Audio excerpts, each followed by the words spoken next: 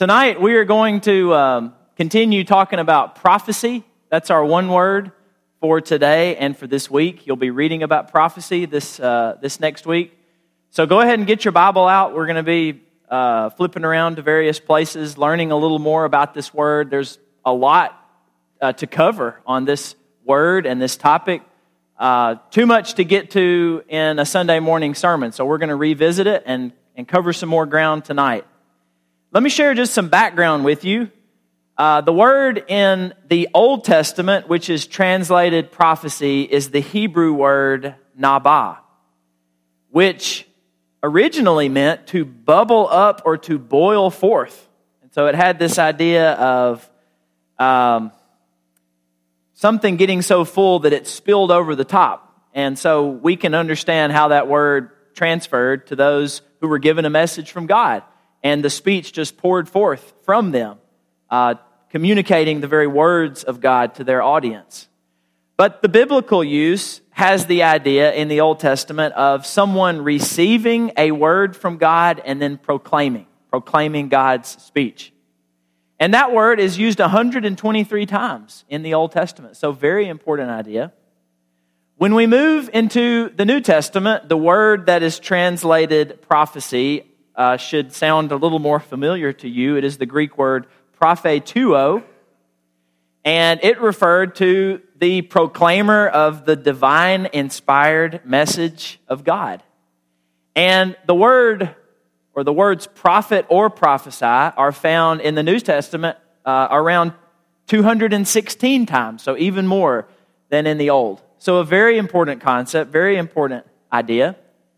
And a lot of times we think, biblically speaking, that the prophets were a special class unto themselves, and we think about those men that I mentioned this morning, that Matthew references their words as being fulfilled in Christ. Isaiah and Jeremiah, Micah and Hosea, they in our minds are the prophets. But really all writers of Scripture are in a sense prophets, because they were given a message of God that they then communicated. And we believe, as Paul teaches in 2 Timothy chapter 3, verse 16, that all Scripture is God-breathed. And so all Scripture, all the writers of Scripture were inspired of God to create inspired writings. And so in that sense, they are prophets because they received a message of God, and then they conveyed that message to their audience, to us. The question that I want us to consider and to reflect on tonight is this question: why did God choose to communicate His will through men? And this is not going to be purely speculative. We're not just going to be, sort of taking a stab at it. We're going to look at some Scripture, and I think Scriptures provide us with several compelling reasons why, but this is a worthwhile question for us to think about. Why would God pick this means for communicating His message to humanity? I think that as we begin to dig into this question, the answer will reveal to us important truths about God, His character, but also how He has chosen to operate in our world today.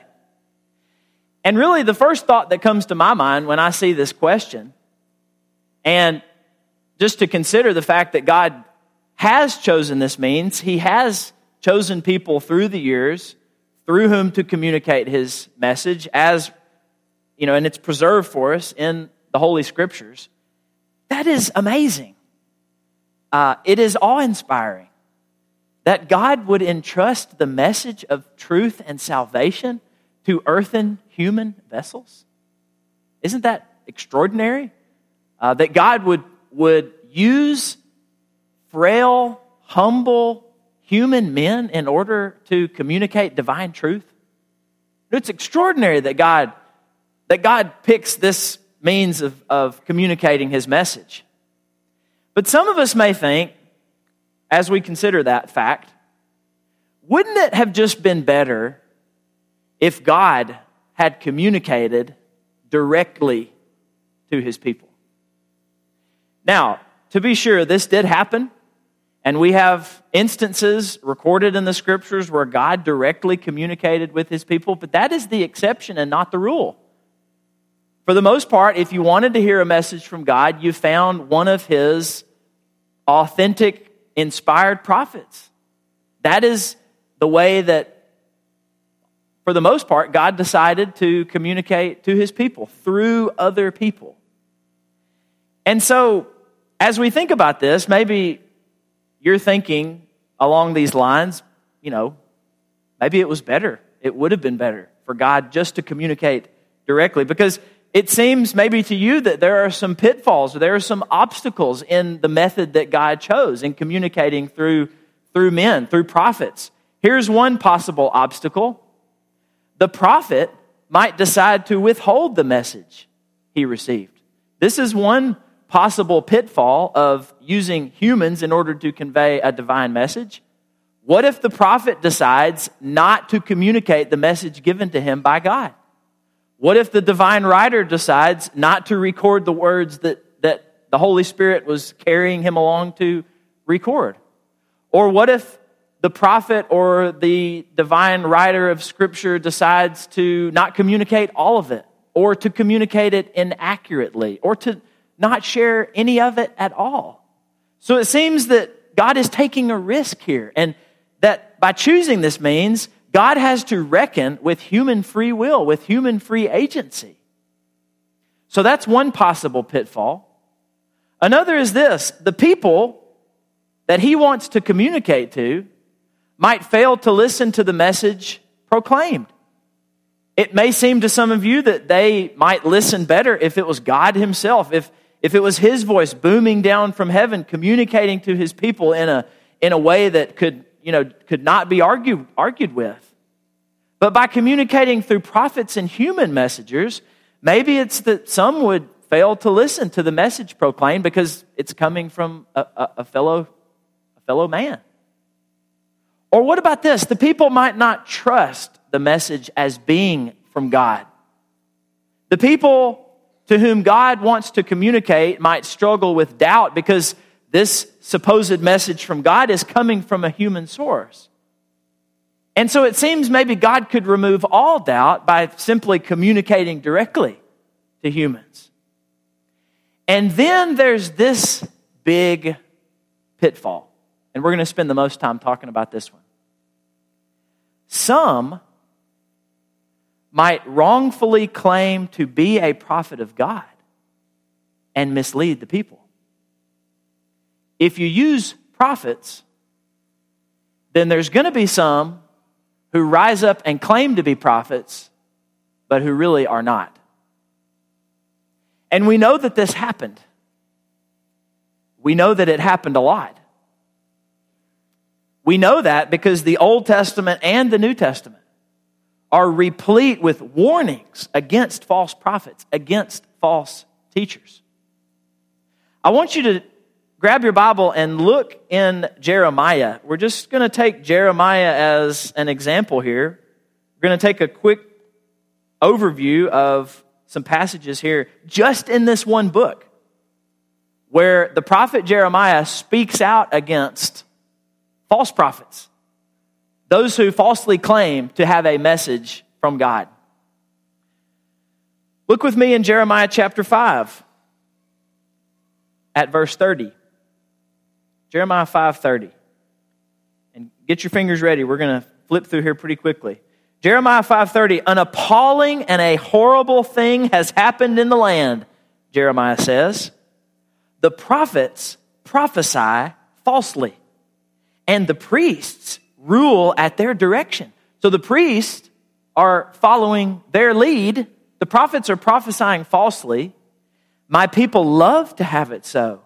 But what will you do when the end comes? A very ominous ending to that verse. What are you going to do when the end comes and you have listened and followed false teaching, false prophecy? Look in chapter 14 of Jeremiah, verse 14.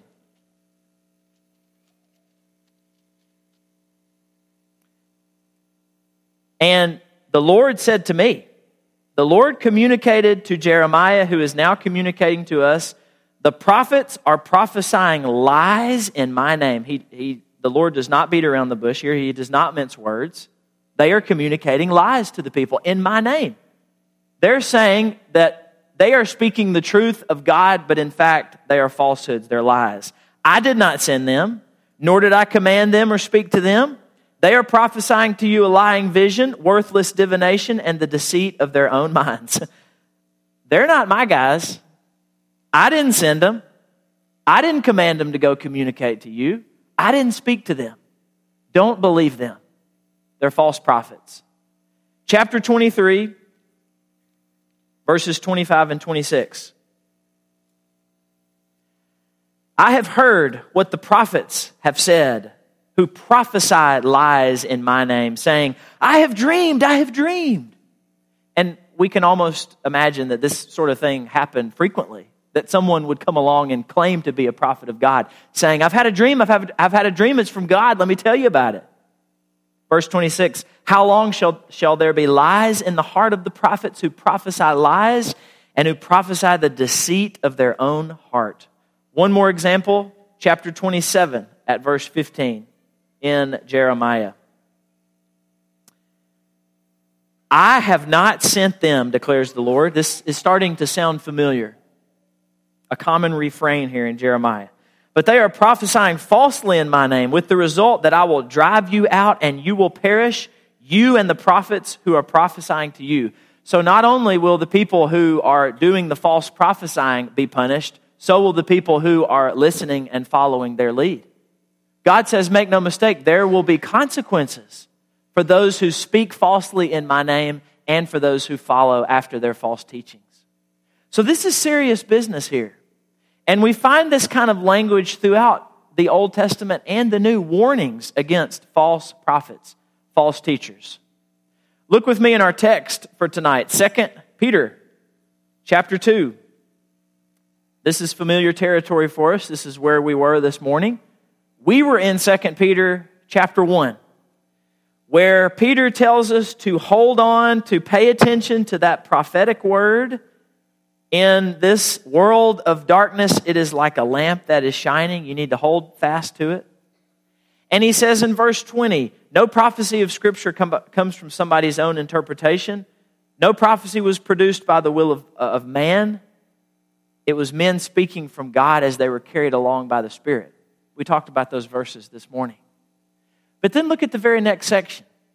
And really, it doesn't seem to me that there should be a chapter division here. Of course, the verse and chapter divisions were added much later. But Peter continues this thought on prophecy, but now he turns his attention not to faithful, genuine prophets of God, but to false prophets. Chapter 2, verse 1, but false prophets also arose among the people.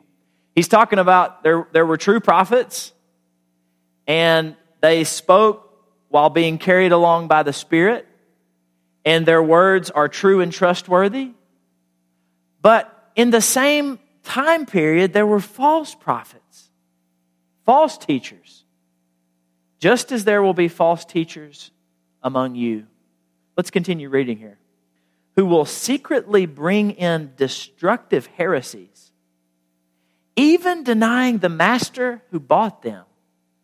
So, denying the very foundation of the Christian faith, denying God the Master through whom they were purchased by the blood of Jesus Christ. Denying even that.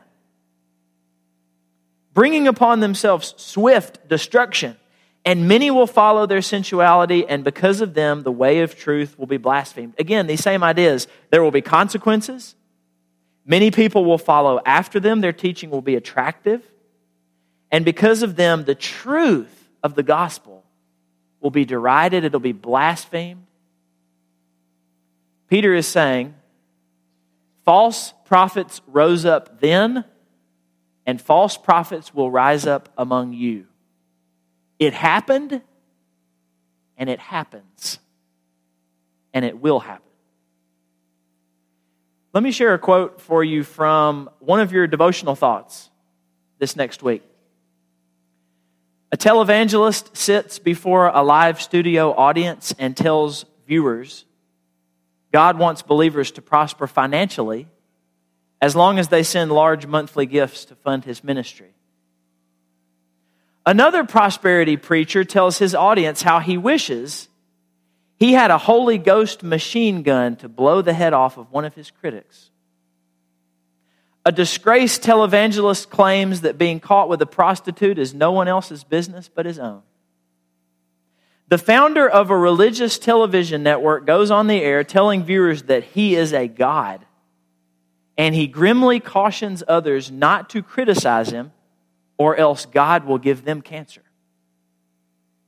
Now, these would be funny if they weren't so sad and dangerous and destructive.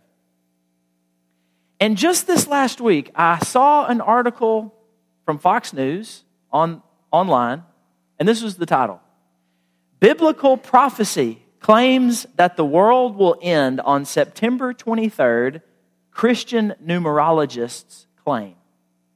Now, first of all, what in the world is a Christian numerologist? That's the first problem with that headline. And secondly, what I despise about this is that for the average reader, we all get lumped in with this madness. When somebody reads that, who is not familiar with the Christian faith, they paint with a large brush, and that includes us too. They think that we believe this silly stuff. Biblical prophecy claims the world will end on September 23rd. Let me read you a bit of this. A Christian numerologist, again, what? Claims that the world will end next Saturday when a planet will supposedly collide with Earth. According to Christian numerologist David Meade, verses in Luke chapter 21, 25 to 26 are the sign that recent events, such as the recent solar eclipse and Hurricane Harvey, are signs of the apocalypse. Here are the verses. There will be signs in the sun, moon, and stars. On the earth, nations will be in anguish and perplexity at the roaring and tossing of the sea. People will faint from terror, apprehensive of what is coming on the world, for the heavenly bodies will be shaken. Men's hearts failing them for fear and for looking after those things which are coming on the earth, for the powers of heaven shall be shaken. September 23rd is a date that was pinpointed using codes from the Bible, as well as a date marker in the pyramids of Giza in Egypt. I'm almost done. I want to include this last line because I did appreciate that the writer of this article included this. Meade's views are not endorsed by Roman Catholic, Protestant, or Eastern Orthodox branches of Christianity. So I like the fact that at least they said these are not endorsed by most everybody out there in the Christian world. So Mr. Meade likes to share with us Luke chapter 21, verses 25 and 26. Don't turn there. You're welcome to, but I just shared those verses with you. Those are the verses that he says prove or point to an end of the world on September 23rd. Mr. Meade likes to share those verses. I'd like to share this verse with Mr. Meade from Matthew chapter 24, verse 36. But concerning that day and hour, no one knows, not even the angels of heaven, nor the Son, but the Father only. That is a much clearer teaching than the gross speculation that he's shoving into the passages that he picks out from Luke chapter 21. A false prophet, a false teacher.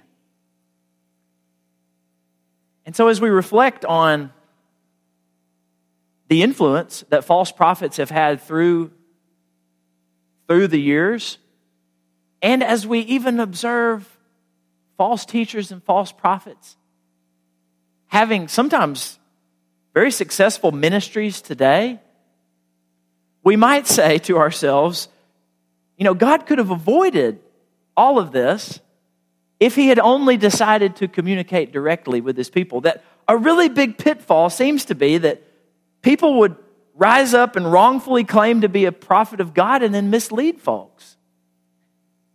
So again, let me circle back to this question. Why?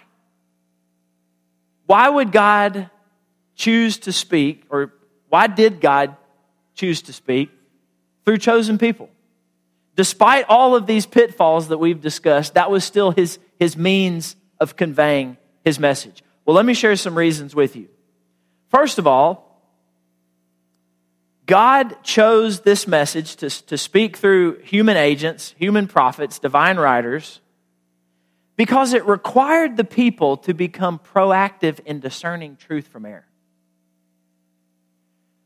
God conveyed his message to us as preserved in the Holy Scriptures in the way that he did because it required the people to become proactive in discerning truth from error. It took some effort on their part to test what was right and what was wrong.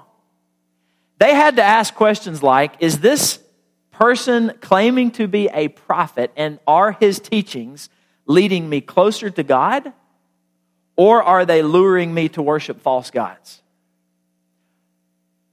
Is the fruit of their teaching leading me closer into a relationship with God? And I know what that looks like because I have the other scriptures. Or are they leading me astray? Are they luring me to worship false or phony gods? Or what about this? Are the claims accompanied by miraculous deeds? Many of those who were true, authentic prophets of God in the Old Testament and the apostles in the New had these miraculous deeds that they performed to back up the authenticity of their messages. So the people needed to ask, is God working through them to do signs and wonders? And then after the fact, do historical events confirm the pronouncement? And that's what we got into this morning. Do historical events prove that the pronouncement, the prophecy, was legitimate? So God communicated this way because it required the people to become proactive. They had to put forth some effort in trying to decide what was truly from God and what was not. Secondly, it enabled God to utilize faithful spokesmen. And God throughout history has been all about raising up for himself leaders who could take his message to the world. He's concerned with raising up devoted leaders, not perfect people by any means, but earthen vessels, jars of clay who were faithful to him and to his word. And communicating in the method that he did through the prophets and through the divine writers of Scripture, he was able to raise up leaders for his people. Another reason why God chose to communicate through special people, it became a test of genuine faith, for one had to trust the messenger and the message. So for the people, it became a test whether or not they had faith in God and in God's decision to communicate through a prophet. You know, God has always revealed the truth to humanity in ways that can be resisted or rejected. And we see this in the ministry of Jesus. There were several who by faith believed that Jesus was the Son of God.